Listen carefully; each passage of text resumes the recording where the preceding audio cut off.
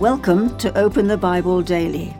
Today, Pastor Colin's reflection is 3 motivations for cultivating the fear of the Lord. How can we cultivate the right kind of fear? Here are 3 things that will motivate you. Fearing the Lord will give you wisdom. The fear of the Lord is the beginning of wisdom. Psalm 111, verse 10.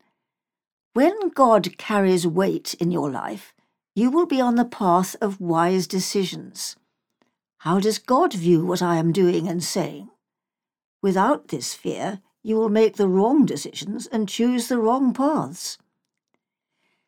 Fearing the Lord will keep you from sin. Do not fear, for God has come to test you, that the fear of him may be before you, that you may not sin. Exodus chapter 20, verse 20.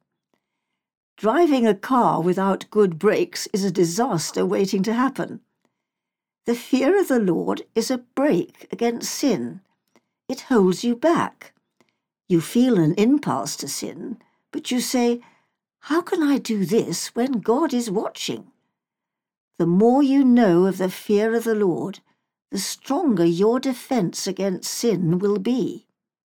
Fearing the Lord will motivate you in evangelism.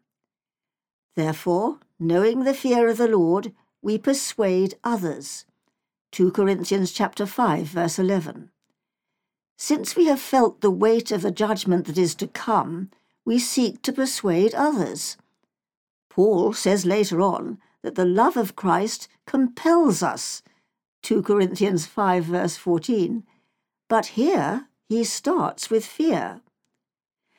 A church that ceases to believe in hell may do a great deal of good in humanitarian and social action, but it will not evangelize.